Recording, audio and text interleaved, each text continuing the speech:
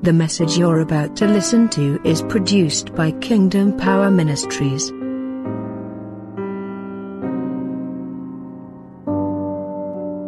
Soos ek sê, ons het verlede week met so 'n wonderlike boodskap begin deur van die belofte van die Vader. En ons noem hom die Heilige Gees. Die Bybel praat ook van the gift of the Spirit, die gawe van die Gees wat aan ons gegee is. En maar wat ek vanoggend wou doen is, apostel het so mooi daaroor bedien. What I want to do this morning is I want to give you the two experiences of a Christian and the difference between the two. The one is what was spoken about last week called the promise of the Father. And the other one is called being born again, or what I shall say, being baptized in the Holy Spirit. Hallelujah. Gaan saam met my na, kom ons gaan na Johannes 14. Johannes 14.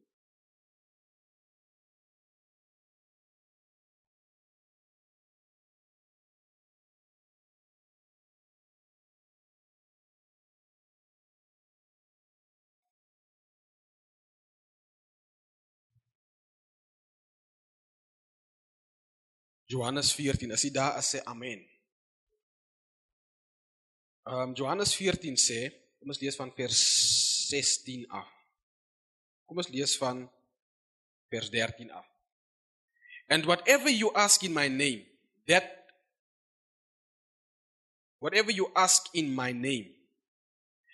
I will do, that the Father may be glorified in the Son.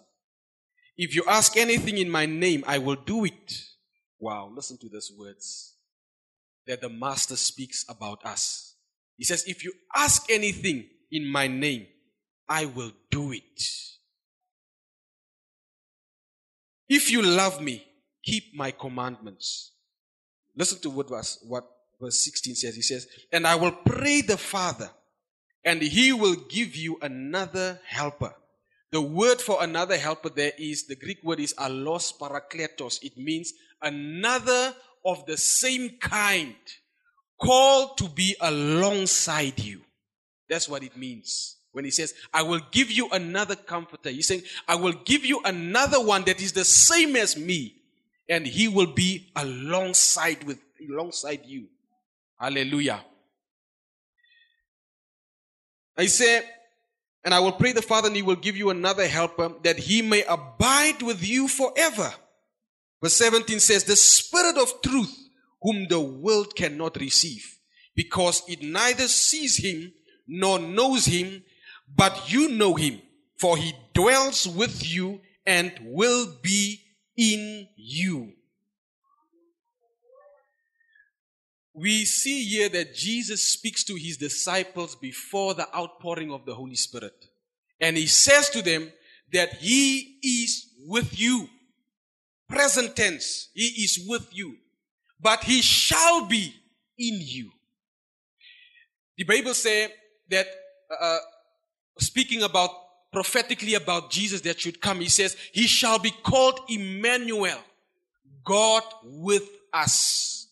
That was the promise that God made to the nation of Israel. It says, ye shall be called, that Messiah that will come, ye shall be called Emmanuel, because it will be God being with you. Maar die gelowige het meer as Emmanuel in hom. We don't just have God with us.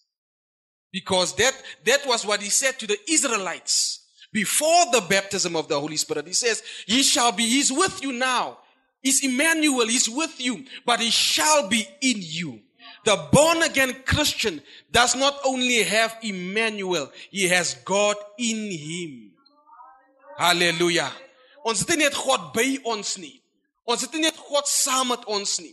Ons het nie net God voor ons en agter ons nie. No, he lives in us. He has made his house in us. He stays in us. Hallelujah. In die Ou Testament het hy gekom en gaan. He would come upon Samson and he would endue him with power for that moment. And after he's done, he would leave. He would lift. And then he would come upon David and he would empower David. And after his work is done, he would leave. But there was no one in the Old Testament who had received the Holy Spirit to stay in him. Dis hoekom toe Johannes die doper vir Jesus moet doop, toe as daar 'n teken wat hy voorskyk dophou. Johannes het gedoop en in sy doping het hy altyd vir iets dopgehou. Hy sal iemand doop en dan as die persoon klaar gedoop is en hy stap weg, dan sal Johannes vir 'n teken dophou of die Heilige Gees op hom neerkom. And it didn't happen to anyone that he baptized.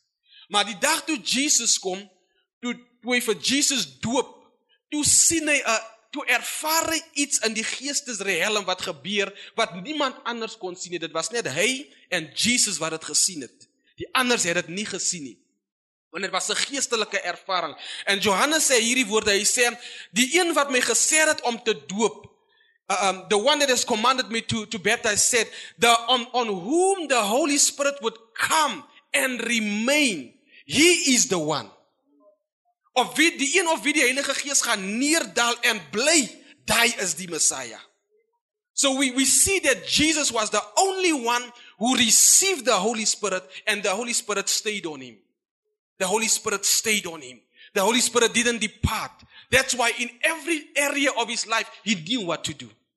In every stage of his life, he knew what action to take. He knew what words to speak. Why? Because the Holy Spirit was constantly with him. Gaan kyk al die onkundige dinge wat Samson gedoen het. Omdat hy het nie altyd die Heilige Gees met hom gehad nie.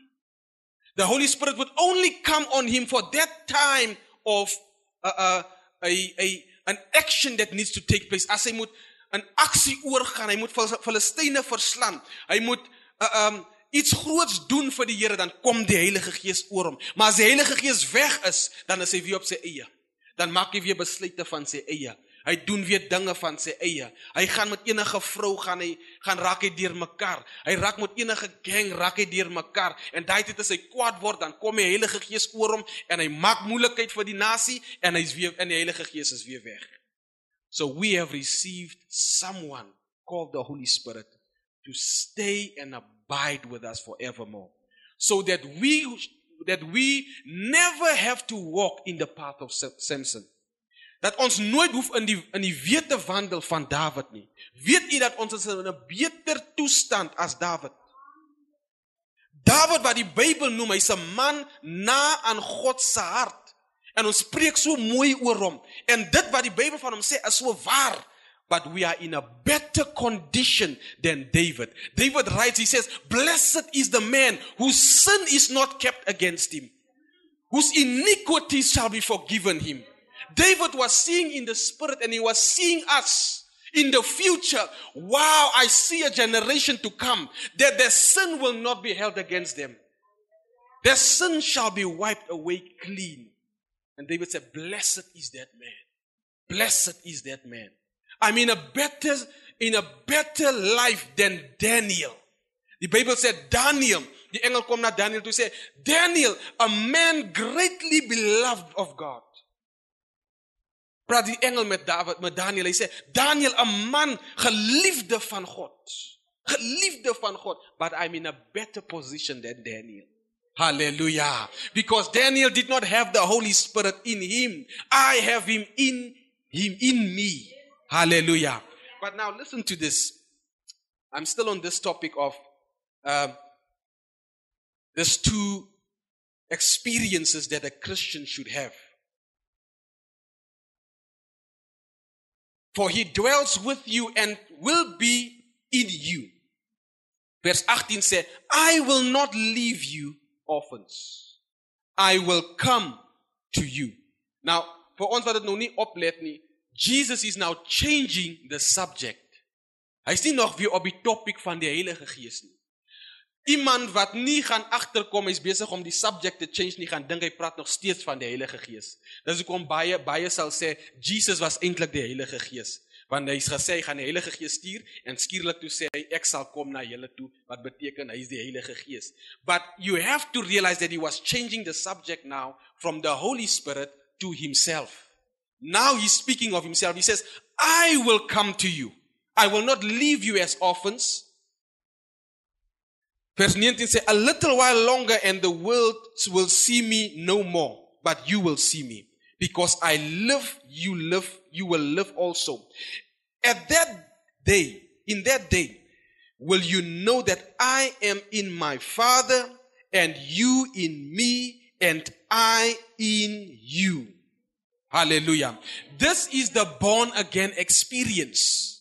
Hy sê vir ons eers oor die Heilige Gees, wat hy sal stuur, hy sal die Vader vra, hy sal die Heilige Gees uitstort, die wêreld kan hom nie ontvang nie, maar hy is met julle en hy sal in julle wees. En dan change hy die topic, hy sê, maar ek sal na julle toe kom. En ek sal saam in julle wees, en ek is in die Vader, en julle is in my, en ek is in julle. He's talking about two experiences. He's telling us about the infilling of the Holy Spirit, and he's telling us about the born again experience. The two are not the same. Hallelujah. The two are not the same.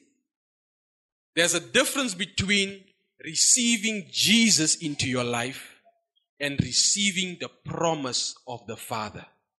Hallelujah.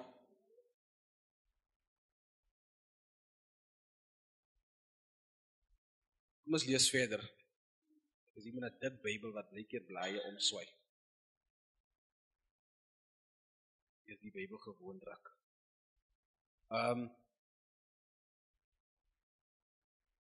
Let's read verse 21.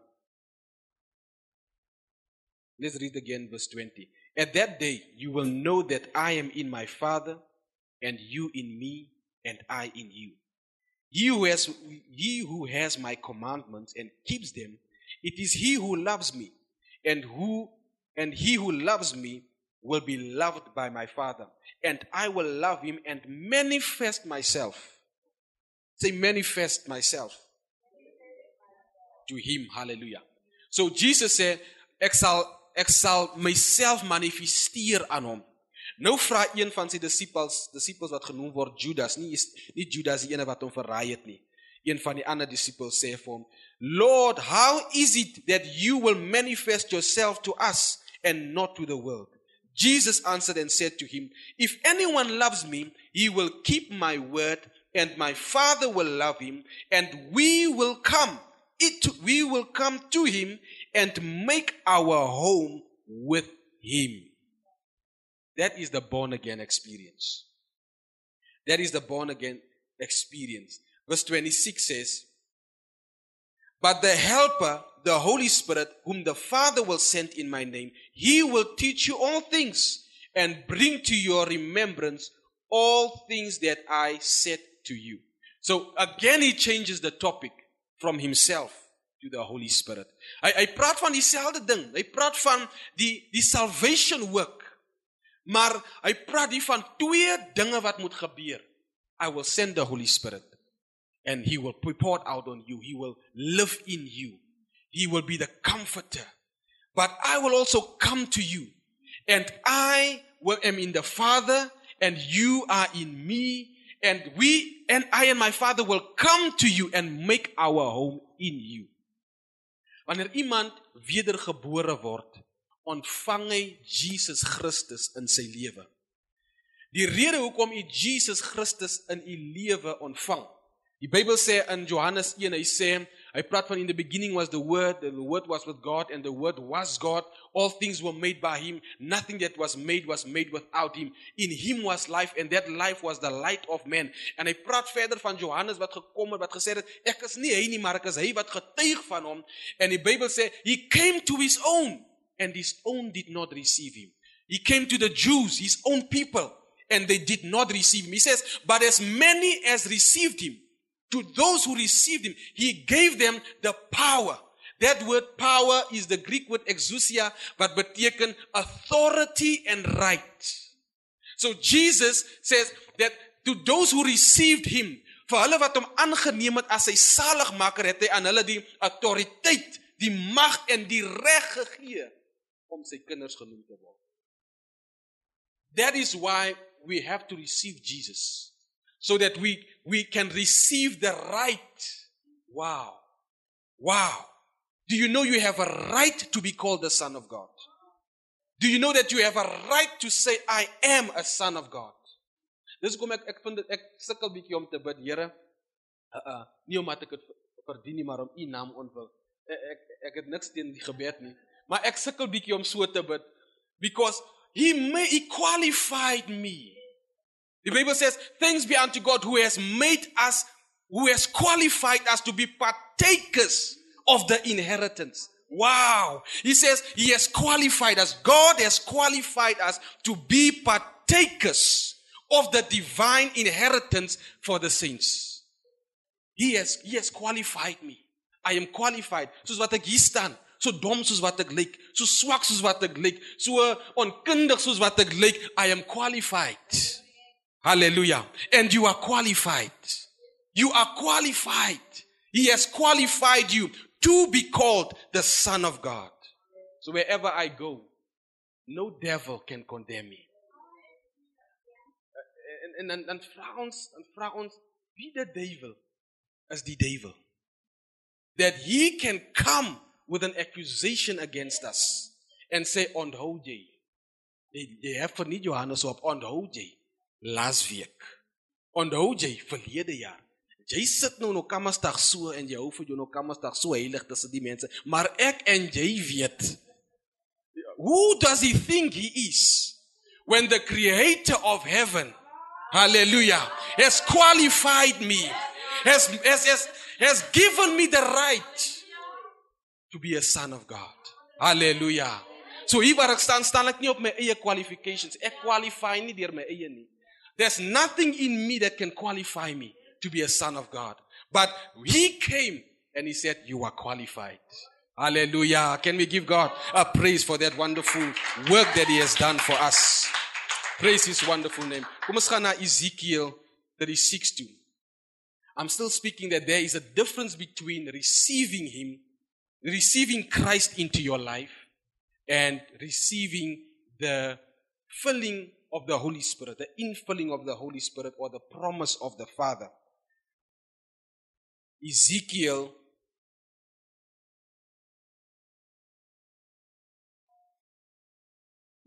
36.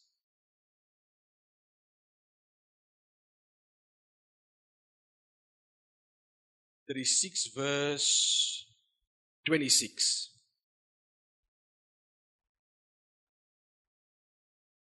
Kom ons lees van 25 af. Wow, Father, thank you for your anointing in this place. Thank you that we can sense your presence. Thank you for the mighty work that you have done in our lives. That you have given us a right to be called the sons of God.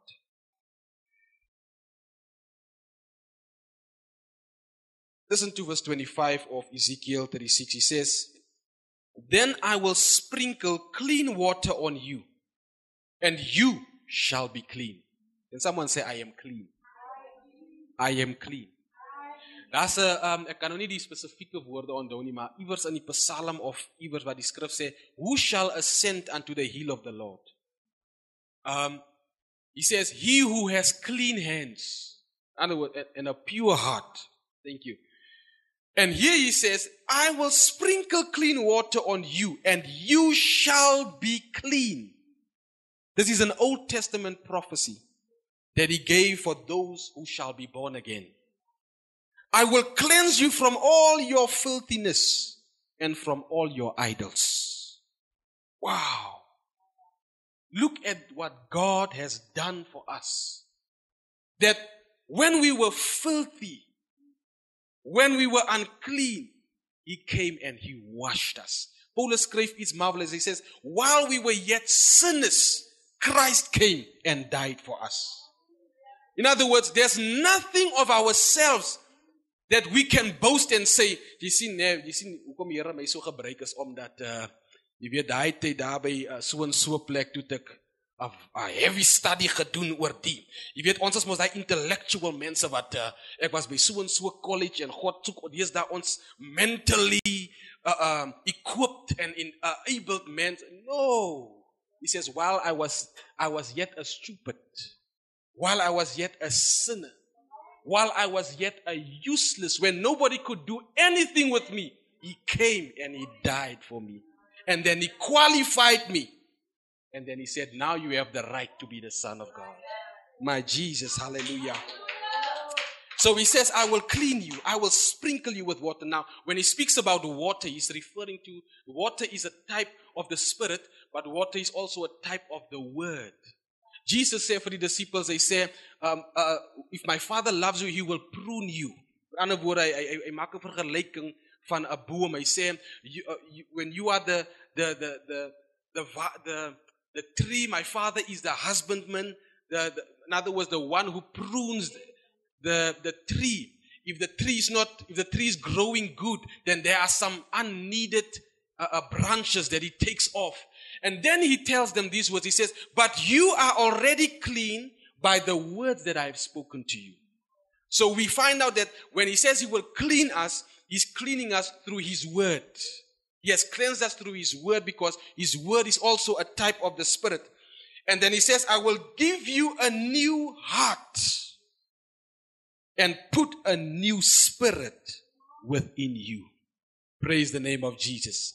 This is the work of salvation. Die is die verlossende werk, die reddende werk wat Christus in ons kom doen het. When he died on the cross and when he was raised from the dead, he gave us a new heart to those who received him. He gave us a new heart. He washed us from our uncleanness, from our filthiness, and then he gave us a new heart and a new spirit. But now, iemand het gesê, hy sê, God haal die ou gees uit en hy sit 'n nuwe gees in, but that's wrong. Because, remember, you are still your spirit. And that spirit was not removed. That spirit was born again. Nie jou vlees wat wedergebore is. Dis hoekom, as jy gered word, lyk jy nog presies dieselfde soos wat jy gelyk het voor jy bekeer het. Weet, sommige mense sê, maar ek lyk nog dieselfde. It's supposed to be that way. Hallelujah. Your eyes will still be blue if they were blue. Your nose will still be straight or big if it was big or straight. There's nothing that will change physically. The one that changes is your spirit man. He is the one that is born again. Wanneer die Bybel praat van ons is geestelik dood, praat nie van ons 'n geestesman wat weg is van God af, wat in rebellie is teen God. That's what it means to be spiritual death. Hallelujah. God sê vir Adam en vir Eva, vir Adam, die dag as jy gaan eet van hierdie boom, then you will die. Nou, die Hebreëse woord doen iets baie mooi daar. Hy sê, die Hebreëse woord vir dood daarso is moeth. And Jesus sê, God sê vir Adam, you will moeth. In other words, what he's saying, you will die. It sounds very strange. But God was implying to him that you will die two kinds of death. Because die vraag sal wees, maar toe hy eet van die vrug, toe dood hy dan nie. But God was speaking about two kinds of death. He was talking about a spiritual death and he was talking about a physical death. You will die. So from that day toe Adam hy vrug eet, toe sterf hy daai dag geestelik, onmiddellik, weg van God af, in rebellie teenoor God. But he began to die physically. In ander woorde, van daai dag af toe begin sy selle te dood. Sy physical cells, vir ons wat biology doen, hoef selle dood mos en dan moet hy weer koppies maak en dan is die koppies nie so ordentlik soos die vorige is nie. So he began to die. And at the age of 900 and something he died. But he died a spiritual death. Hallelujah. So when you are born again, it's your spirit that's renewed. Your spirit that's transformed. Paul said, no, now we don't look at any man again in the flesh. When I look at you, a born-again believer, I don't see this person anymore. I now see the born-again man. I now see the recreated spirit. Hallelujah. Hy sê, ons het vir Jesus so gesien, maar ons sien hom nie meer so nie. Because of the revelation that we have of him. And then he says, if any man be in Christ, He is a new creature. He says, old things have passed away. Behold, all things are new. Daar's 'n woord wat ek like wat hy daar gebruik. En is die woord behold. Ander woorde, observe, sien, vat notisie, gee aandag. That's why so many of us, when we look out at ourselves, ons sukkel met ons het self-esteem issues. Ons het self-pity, self-bejammering, because we don't behold who we are. We see this person in the mirror. We see how unattractive this person looks. We see, to us anyway, we see how this person does not have all the qualities that I would like to have. Ons sien die shortcomings wat die persoon het. Abilities wat ek nie het nie. But Paulus sê, hy sê, observe. All things have passed away. All things have become new. You now have the nature of Christ. What does it mean to be a Christian? What it means to be a Christian is, it means you have the life of God in you. It means you have the nature, the ability, the presence, the character of God is in you. Wow. So wanneer ek in die straat afloop, wanneer ek alleen op my huis sit, I can't feel self-pity. Because there's something that's in me called the nature of God that does not allow me to have self-pity. Because I'm thinking to myself, I have the nature of God in me. Het God self-pity? Sit God daar in die hemel en sê, ai Vader, wat maak ek vandag? How can I? Sit God daar in die hemel en sê, ek kry my nou self so jammer. Hoe gaan ek maak? Die mense wil my nie dien nie. Does God do that? Then why do I? Why do I have self-pity? Why do I have discouragement that I don't know what to do if this nature is in me? Geen wonder, Johannes skryf so wonderlik, hy praat oor die antichrist, he says, but greater is he that is in me, in us, than he that is in the world. You see, he observed, he noticed, hy het aandag gegee that all things have passed away, all things have become new. Hy het notisie gegee en aandag gegee that if any man be in Christ, he's a new creature. Hallelujah. Praise the name of Jesus. Ek lees nog steeds en ek lyk nie of ek kan alles inkry nie. Let's read. He says, I said verse 26. I will give you a new heart and a new spirit within you. I will take the heart of stone out of you, within you. I will take the heart of stone out of your flesh and give you a heart of flesh. Now listen to verse 27. I will put my spirit within you and cause you to walk in my statutes, and you will keep my judgments and do them. Again, he's speaking of two experiences. He says, I will wash you. I will clean you. I will clean your filthiness. And then I will give you a new heart and a new spirit. And I will take out the heart of stone and give you a heart of flesh. And then I will put my spirit in you. It's two experiences. The first one is telling us about being born again. What happens at the place where we are born again? We receive a new heart. We receive a new spirit. We are washed. We are clean. We are sanctified. And then there's a second experience where he puts his spirit in us. That's called the promise of the Father. That is called the gift of the Holy Spirit. Hallelujah. Nou is belangrik dat elke kind van die Here moet die gawe van die Heilige Gees ontvang. I'll tell you why. If man is born again, he receives the authority, the right to be a child of God. He receives the right and authority to be a citizen of heaven, to be a family member of God. He receives the right to be a part of the body of Christ. Hallelujah. But when he receives the Holy Spirit, it's for ability. Dis kom toe Jesus vir hulle sê, wait in Jerusalem until you are endued with power. Daai woord power is die woord dunamis wat beteken ability. It means power to perform miracles. It means power to bring change.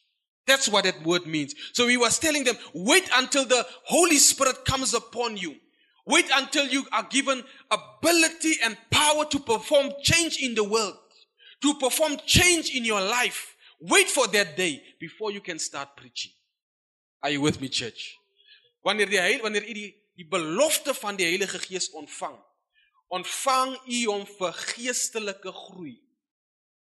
We read in Galatians 4 that the fruit of the Spirit, and he calls out love, kindness, patience, long suffering, all those kinds of things. He calls them out because those are the fruit for the Spirit man to help you develop as a Christian.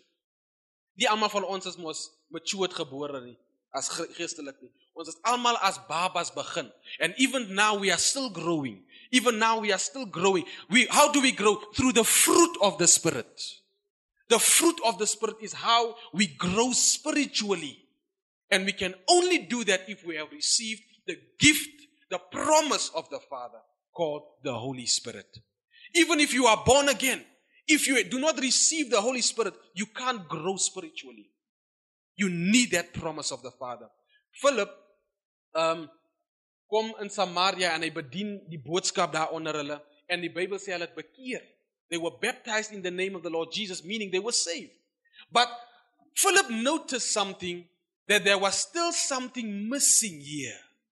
En toe wat maak hy? Toe laat kom hy vir Petrus en Johannes. En die Bybel sê, when Peter and John came, they laid hands on them to receive the Holy Spirit. Maar was hulle nie alreeds gered nie.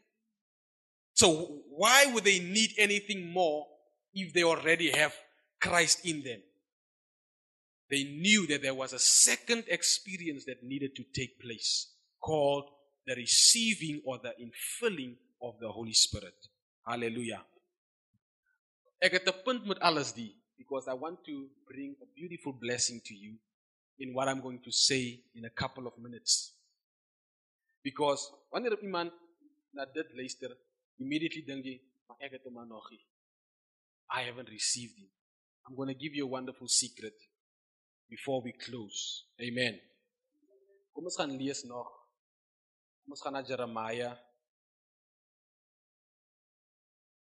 I want to read something even. Ek wil iets op die oor bring. Kom ons lees van vers 27 af. Jeremiah 31. Verse 27. I saw this and I wanted to share this with you because it's also one of the struggles that's in the church. Een van die struikelblokke wat in die kerk is. We always hear of altyd, maar ons hoor baie kere hoor ons van family curses, bloodline curses, en hoe moet gelowiges gedeliver word van bloodline curses af. Hy's gered, maar hy moet kom met sy familie want daar's 'n vloek oor die familie and those kinds of things. But I want to read you something. This is an Old Testament prophecy that God spoke about the future. He says, "Behold, the days are coming," verse 27, says the Lord, "that I will sow the house of Israel and the house of Judah with the seed of man and the seed of beast." Verse 28 says, "And it shall come to pass that as I have watched over them to pluck up or break down, to throw down, to destroy and to afflict, so I will watch over them to build and to plant, says the Lord." Verse 29 is what I want to read to you. "In those days they shall no longer say, 'The fathers have eaten sour grapes, and the children's teeth are set on edge.'" Die Afrikaans sal seker sê, in daardie dag sal niemand sê, die vaders het suurdruiwe geëet, en die kinders se tande het stomp geword. In those days, what days is he talking about? The days of salvation. The days when men can be now born again. He says, in those days, no man shall say, nee, sy pa het mos gemors. Dis hoekom hy nou die vrugte pluk van sy pa se sonde. In other words, there will not be such a thing as a bloodline curse for a Christian. Because immediately when you step into Christ, you are stepping into his bloodline. And your family bloodline, your physical bloodline is cut off. Any curses that was on that bloodline, any damaging effect that bloodline had has now no effect on you, because you are now in the bloodline of Christ. Hallelujah. You are now a child of God. You are his family. So no longer can any man say, pa het suurdruiwe geëet, nou raak sy tande stomp. No longer. You are now eating the wonderful grapes of Jesus Christ. Hallelujah. Hallelujah. So I just wanted to throw that in. Dat moenie laat my iemand julle ompraat en sê, jy die rede hoekom het so met jou gaan, want jy is eintlik onder, jy sien as bloodline curses oor jou, en jy is nog onder 'n familievloek, en no, you are born again. You are born, you are washed, you are clean, you are purified. A new heart is in you. A new spirit has been placed in you. So there's no curses. He says, he has taken us out of darkness and translated us. In other words, he has placed us into the kingdom of his dear son. Hallelujah. Praise the name of Jesus. But this is what I want to read to you. He says, but everyone shall die for his own iniquity. Okay, ek gaan nog steeds daaraan. Hy sê, so jy gaan nie weer, jou pa gaan nie weer jou sonde oordra na jou toe as jy gered het. He says, everyone will die because of his own sin. Okay? Let's read verse 31. Behold, the days are coming, says the Lord, when I will make a new covenant with the house of Israel and with the house of Judah, not according to the covenant that I made with their fathers in the day that I took them by the hand to lead them out of the land of Egypt, my covenant which they broke, though I was a husband to them, says the Lord. But this is the covenant that I will make with the house of Israel after those days, says the Lord. I will put my law in their minds and write it on their hearts, and I will be their God, and they shall be my people. No more shall every man teach his neighbor and every man his brother, saying, know the Lord. Met ander woorde, jy gaan nie vir my hoef te sê, ek moet die Here dien nie, because ek dien hom al reeds. Jy gaan nie vir my hoef te sê, ek moet die Here dien nie, ken nie, want ek ken hom al reeds. This is what it means to be born again. We know the Father, and he knows us. For every man shall know me, from the least of them to the greatest of them, says the Lord. For I will forgive their iniquity, and their sin I will remember no more. Wie the devil is the devil. The Bible says in Revelations that the accuser of the brethren, he calls Satan the accuser of the brethren, has been cast out. He no longer has a place before God where he can say, jy kan hom nie sien nie, want die wet sê so. You know, we have read about the two covenants. He says, I will make a new covenant with them. Because there was an old covenant and there is a new covenant.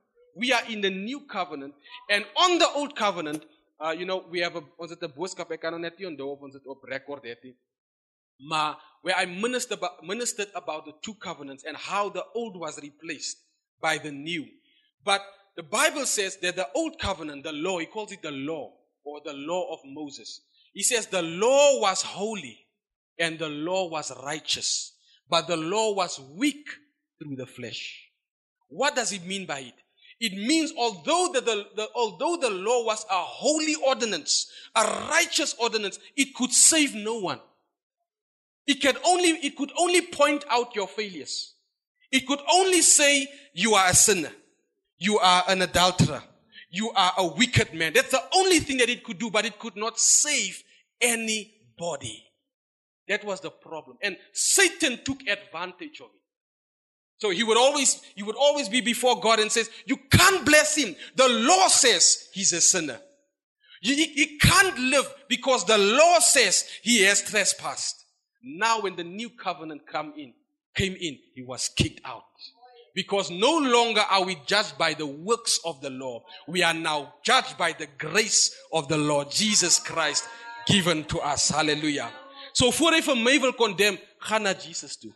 Because I've been saved by grace. Hallelujah. Not of my own works, but by grace I am saved. Hallelujah. Weet jy dat Christianity, en ek like nie om Christianity 'n religion te noem nie, maar vir die argument sal ek dit doen. Christianity is the only religion or worldview where you receive salvation before you are required to live a saved life. Every other religion, Muslim, Buddhism, Hinduism, all these other religions, you have to work for your salvation. Even the Muslims will tell you that the only way to get to heaven is that your good works outweighs your bad works. So it is a work-based system. Christianity is die enigste godsdienst waar jy eers gered word en dan gesê word, loop reg. Can you imagine? Jy word eers 'n koning gemaak en dan word jy gesê, nou moet jy heers. How? In every other religion, you have to learn how to reign first, and then they can crown you king. Then you have to first learn what is the how you have to live right, and then you can be saved. Not Christianity. That shows it's not based on our works. Hallelujah. So even fisies as ons nou moet natuurlik redeneer oor godsdienst, Christianity is nog steeds die beste. Praise the Lord. But wat wil ek in elk geval gesê het oor dit? Anyway. So we speak about this covenant and that God has given us a new covenant, and in this covenant He has given us His law in our minds and His law in our spirits. I think let's get to a conclusion here. Kom ons gaan na die volgende. I wanted to say something about that, but ek het vergeet. Jy sien in godsdienst probeer hulle altyd Jesus sê vir die Fariseërs in Matteus, hy sê, julle maak altyd die koffie buitekant skoon, maar binnekant is dit nog vuil. And that's how religion usually works. Baie kere, jy gehoor iemand sê, hy sê, wanneer kom ek sal kerk toe kom as ek reg is? What is he saying? He says, when I'm clean outside, as ek regte kerkklere het. Jy gehoor, ek het nie kerkklere nie, ek het nie kerkskoene nie. He's trying to clean the cup from the outside. And Jesus says, while he's trying to clean the cup on the outside, inside is still wickedness. Inside is still sinfulness. But what he wants to do, he wants to clean us from the inside out. Hallelujah. So daai dag as ons jou sien met 'n nuwe skoen, dan weet ons, die is gered. Hallelujah. We know you have been cleaned from the inside out. Praise the name of Jesus. I can guarantee you something. There's no way that you can serve the Lord and remain poor for the rest of your life. Only if you want to. En jy gaan nie hel toe gaan omdat jy arm is nie. But only if you want to. You see, God has given us choices. He has in die Bybel as arm manne wat die hemel toe gegaan het. Lazarus was arm, brandarm. Brandarm. Maar Lazarus is in die hemel. Die storie gehoor van Lazarus en die ryk man. Lazarus is hemel toe. Maar het jy gehoor van Abraham? Wat so ryk was, dat konings het hom uit die land uit gesit, want hy was 'n bedreiging vir hulle se land. Hy was so magtig as 'n persoon met sy familie en sy besittings, dat konings het vir hom gesê, Abraham, laat jy gaan, want net toe, jy's 'n bedreiging vir my. Met ander woorde, Abraham was 'n land op sy eie. And he was a very rich man. Selde met sy seun Isaac, selde met sy kleinseun Jacob. So when you are serving God, He always provides. He always makes a way, but you can choose. You know what? Ek soek nie die rykdom nie. Ek soek nie die rykdom van die wêreld nie. Ek soek nie die weelde nie. Ek is so right soos ek is. God will respect your choice. Are you with me, church? Maar ek word weet is ek. Ek soek ching my bro. Kom ons gaan na what should I read? Kom ons gaan na die laaste 1 of 2 skrifte toe in Galasiërs 3. Ek gaan die laaste 2 lees. Galasiërs 3.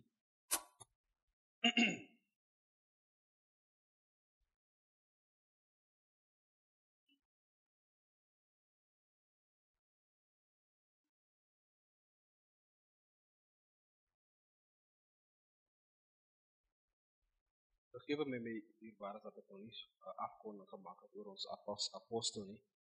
Hy is op die oomblik in Pretoria. Hy moes die 40ste verjaarsdag van Pastor Gerald gaan bywoon het, want hy het ook 'n taak daar wat hy moes verrig het. So hy is daar, hulle is nou al daarvan donderdag af. Hulle kom eers maandag, so dis hoekom jy nou sien hulle is nie hier vandag nie. Maar hulle is in Pretoria en ek dink hy bedien ook seker nou daar in die kerk van Pastor Gerald. So dis die rede hoekom jy nie sien hy is nie hier vandag nie. But let's read from Galatians 3 from verse 26.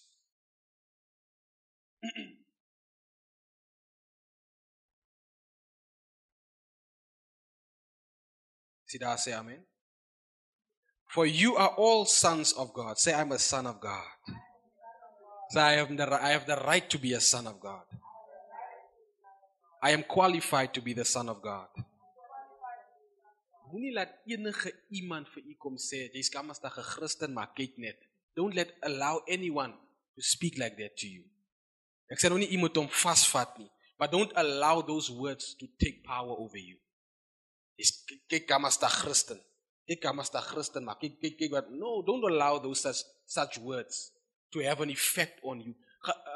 Romeine 8 vers 1 sê, there is therefore now no condemnation for those who are in Christ Jesus.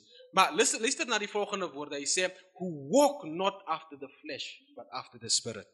There's something important about those words. Meaning, if you walk after the flesh, as jy nog steeds wandel agter die begeertes van die vlees, die liste van die vlees, then those condemnations will have an effect on your life. You will experience them. Die mense like 'n mens net oordeel.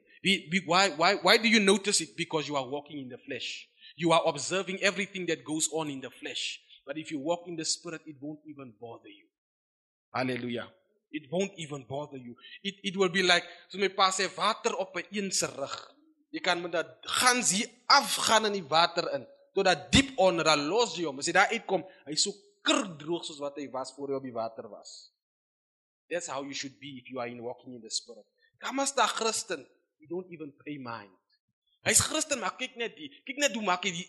It doesn't even bother you. Hallelujah. Because there is no condemnation. I don't even allow myself to condemn myself.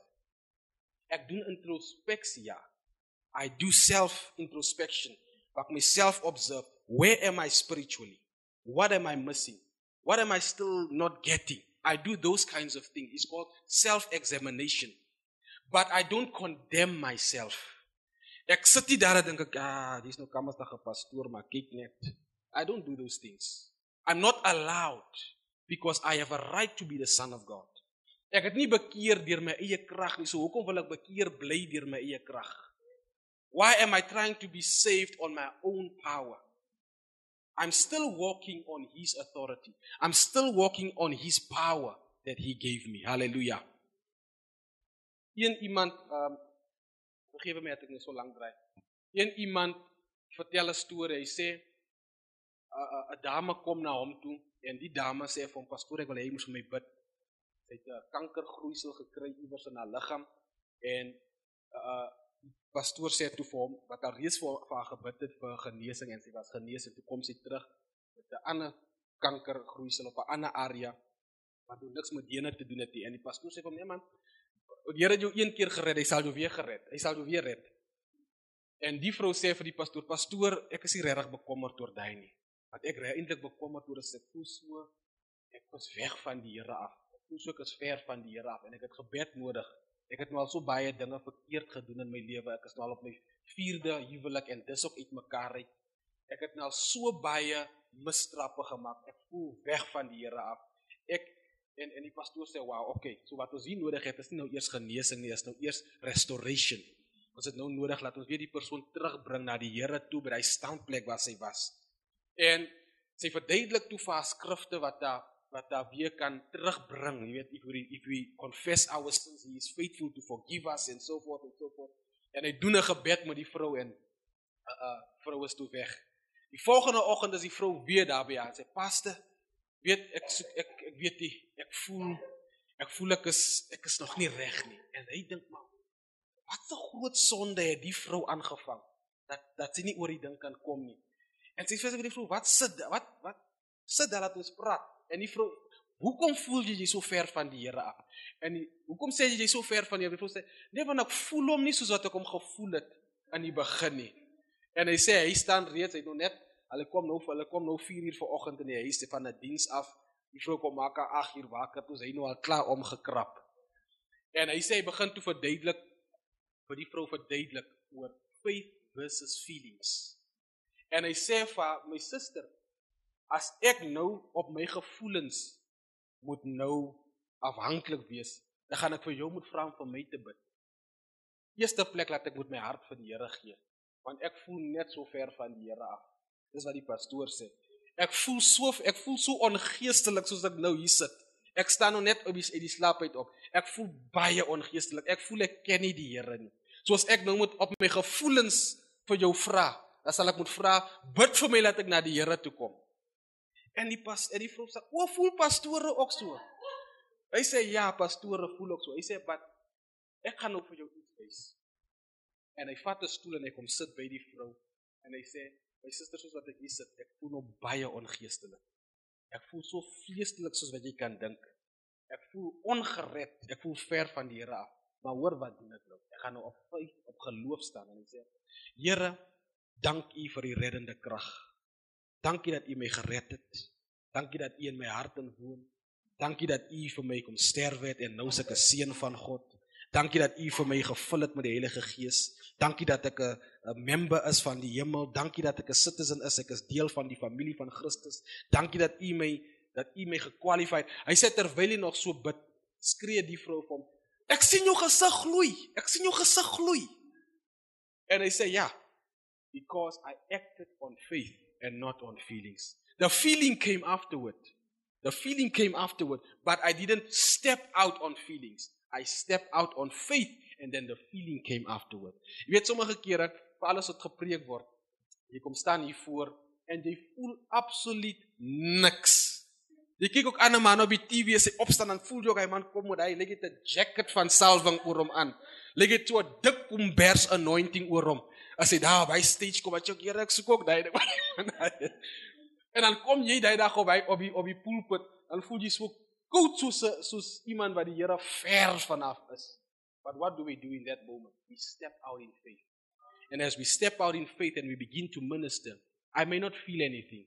I may not experience anything. But in that ministry, in that service, I would feel the anointing come on me.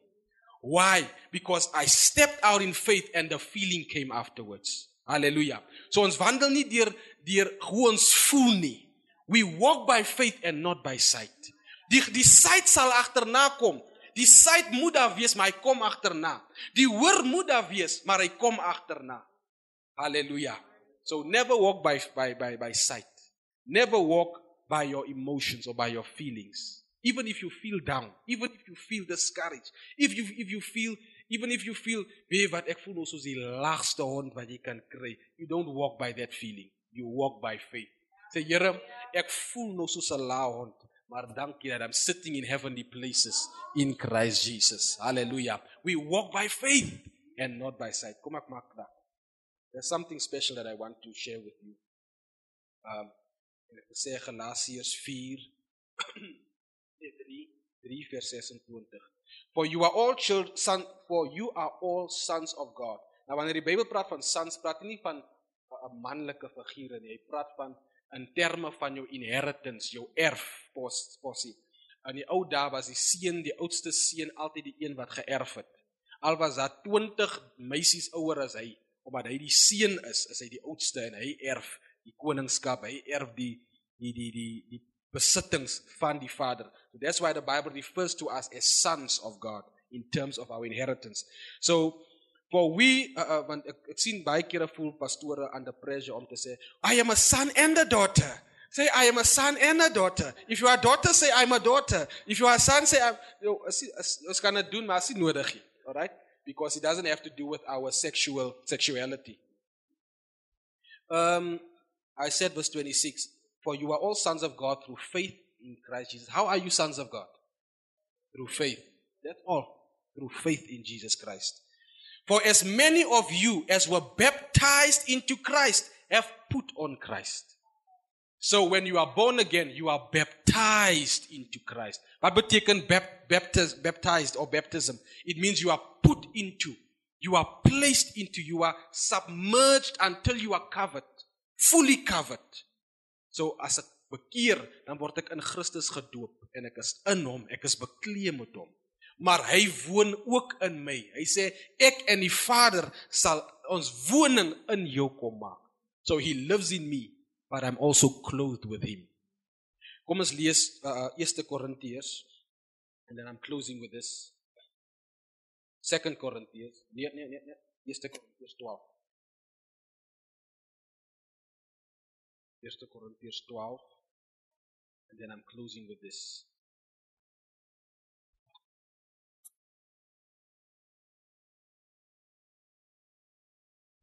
You know, en as het goed om so onder 2 ure boodskap te sit. Want het was in die wêreld die heel week. Het was by 'n sondige werk waar nonsens gepraat word en moeswillige managers wat nonsens maak. Kliënte wat laat sukkel. En ons was hier die hele TV-programme, heel week negatiewe nuusprogramme. Heel week. En dan kom ons Sondag, dan is dit nou en dan goed om so vir 2 ure, 3 ure net te sit onder hy woord, sodat jy jou kan was, jou mind was, skoon maak, rein maak. Maar soos wat ons aanstap in die wêreld, so tel ons vullis op. En as ons nie watch nie, dan raak hy vullis deel van ons. Ek het gesê vers 13, vers 13 sê, for by one Spirit we were all baptized into one body, whether Jews or Greeks, whether slaves or free, and have all been made to drink into one Spirit. Hallelujah. So hy sê, deur een gees, hy sê ons is almal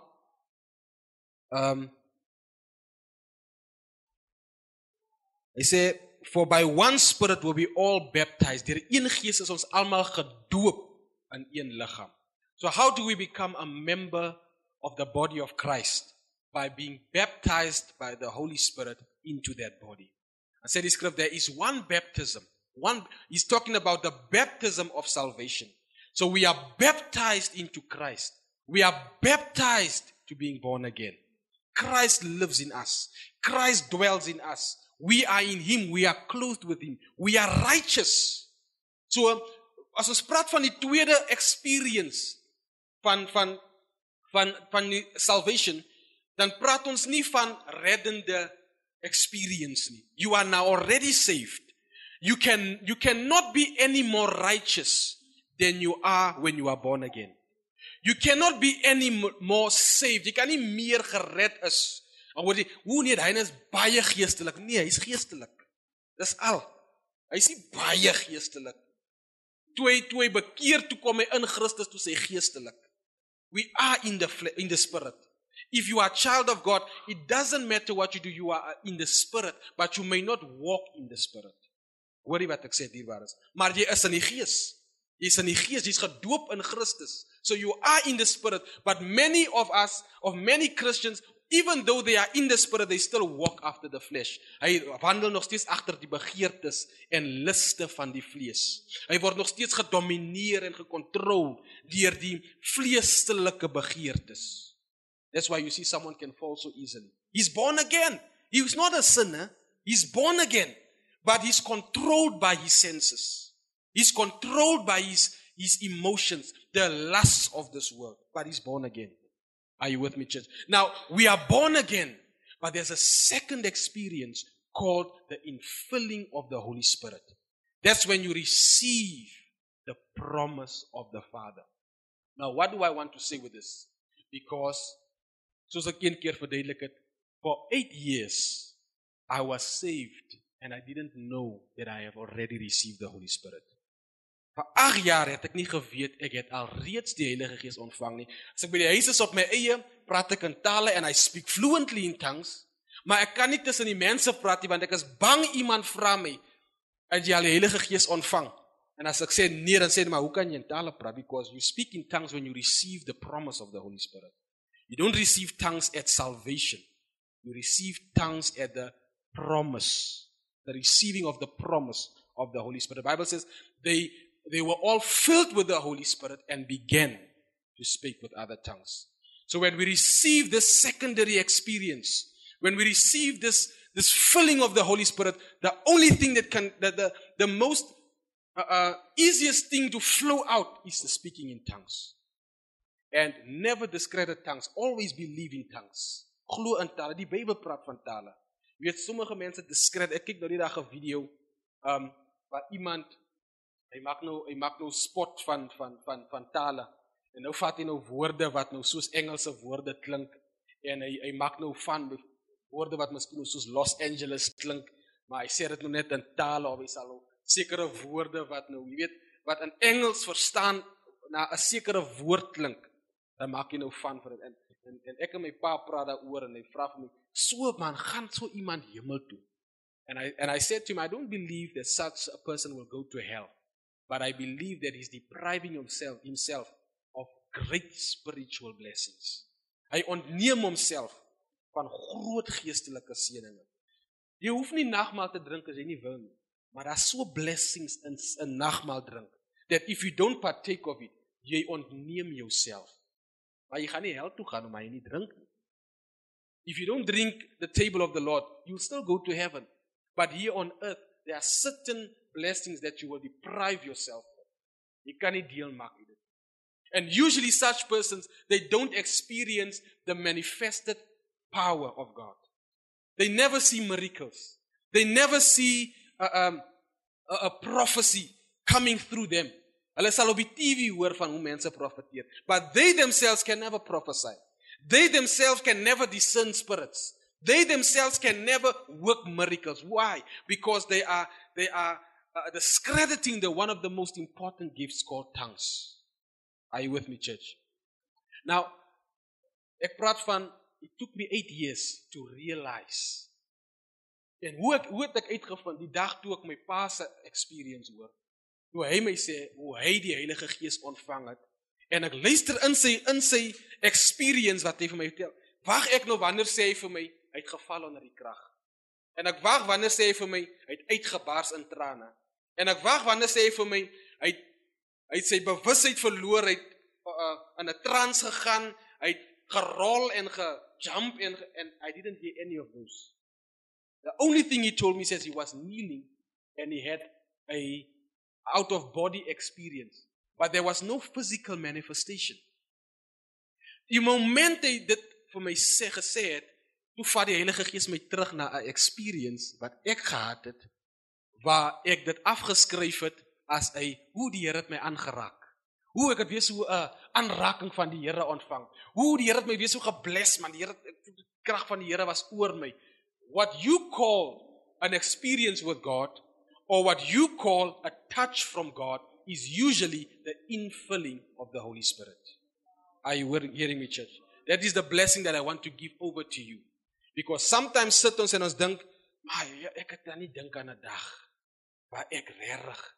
No, that day when you burst out into tears uncontrollably and you couldn't control yourself, that was the infilling of the Holy Spirit. That day when you fell under the power, when somebody laid hands on you, that was an infilling of the Holy Spirit.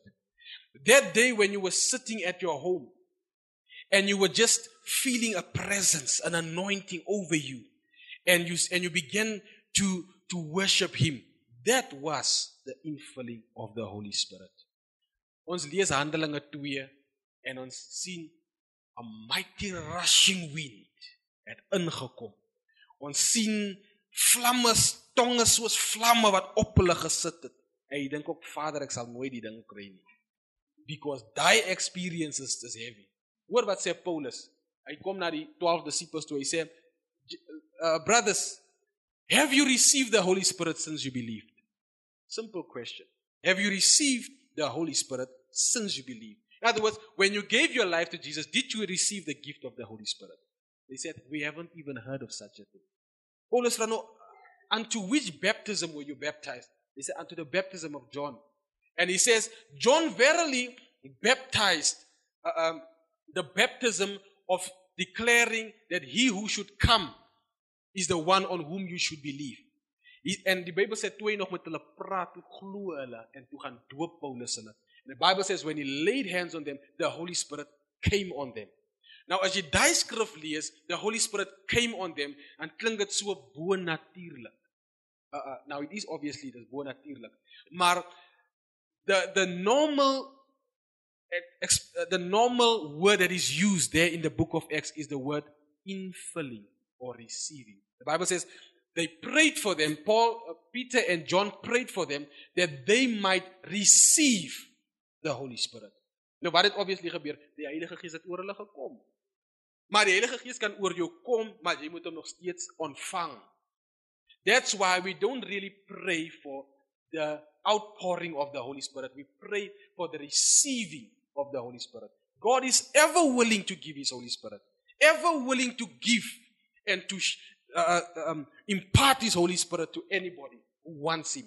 But we need to be able to receive Him. So what do we pray for? I pray, Lord, that I pray for the receiving of the Holy Spirit. Are you with me, church? I pray for the infilling of the Holy Spirit. Not for the outpouring. Because the outpouring is ek wag nou vir jou, Here. And that's a wrong way. We don't have to wait for the outpouring. But we can receive the infilling right now. How do we do it? By faith. Are you hearing me, church? By faith. Maar wat ek vir u wil sê is that many of you already received Him. Maar you may have written it off as an experience. Jy kon dit dalk afgeskryf het as ek het eendag daarso toe die Here my so aangeraak. That was the infilling. That was the infilling. The only thing is you didn't speak in tongues. Not because you couldn't, because you didn't. Nie omdat jy nie kon nie, maar omdat jy nie gehet het in tale gepraat het. When somebody receives the Holy Spirit, he receives the ability to speak in tongues. Tale kom nie net van self uit nie. Jy raak nie 'n mal mens en gulu, daar kom net woorde uit soos borrels. No. He gives you the ability and He gives you the utterance, but you are the one who's supposed to open your mouth and speak. If you don't open your mouth and speak, nothing will come out. Are you with me, church? So, daar is bonatuurlike dinge wat al gebeur het met mense waar hy homself kom bevind het. Hy het net kom kry, hy praat in tale. Hy het net kom kry, hy sê by homself nie. Hy het net kom kry, as ek my pa se experience, my pa het 'n wonderful experience, where he was caught up out of his body the day that he gave his life to Jesus. And he was caught up into into space. En hy kon homself sien van bo af, kon hy hom sien, daar kniel hy op sy bene, daar bid die persoon vir hom. A wonderful experience. Ek dink, Here, kom, ek het nie so 'n experience gehad nie. En ek ook nie tog so 'n gevaarlike testimony het nie. Dan kry jy vir Paulus, wat nog op pad na Damascus toe is, a bright light shine and hit him off his horse. He had a marvelous encounter with Christ. Paul, why do you persecute me? Who are you, Lord? I am Jesus Christ. What an encounter with Jesus Christ.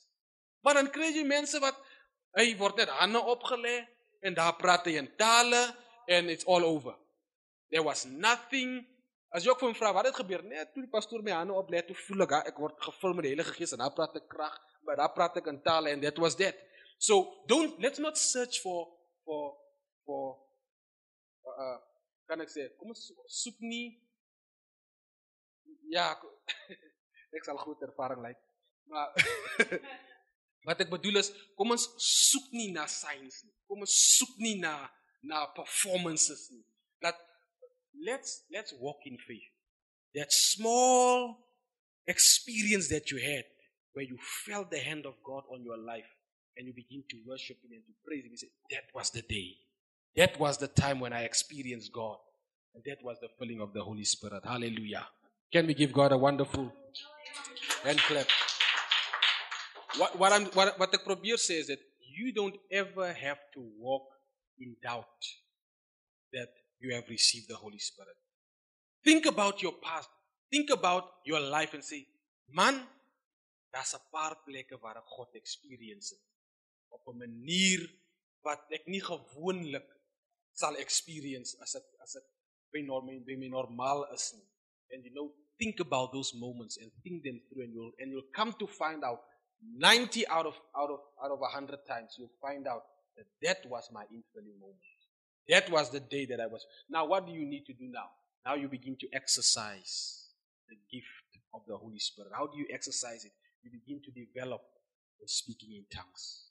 You begin to develop that gift that the Holy Spirit imparted in you by beginning to speak in tongues.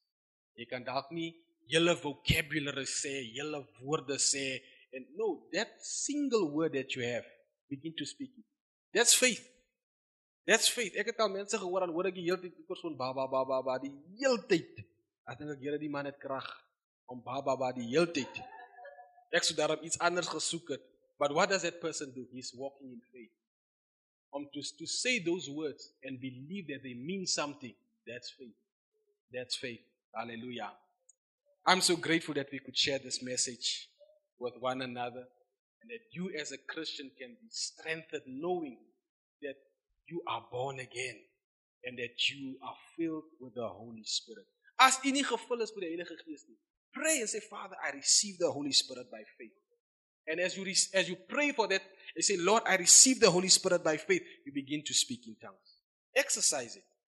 Are you with me, church? Hallelujah. Father, thank you for this beautiful word that you have given unto us. There's no way that we can read or study this word and it does not have an impact on our lives. Every time we read this word, we experience the impact. We experience its power in our lives. I pray now, as we have discovered in your word, the mighty work of the gift of the Holy Spirit. I pray now that every person will be filled with the Holy Spirit, filled with the Holy Spirit.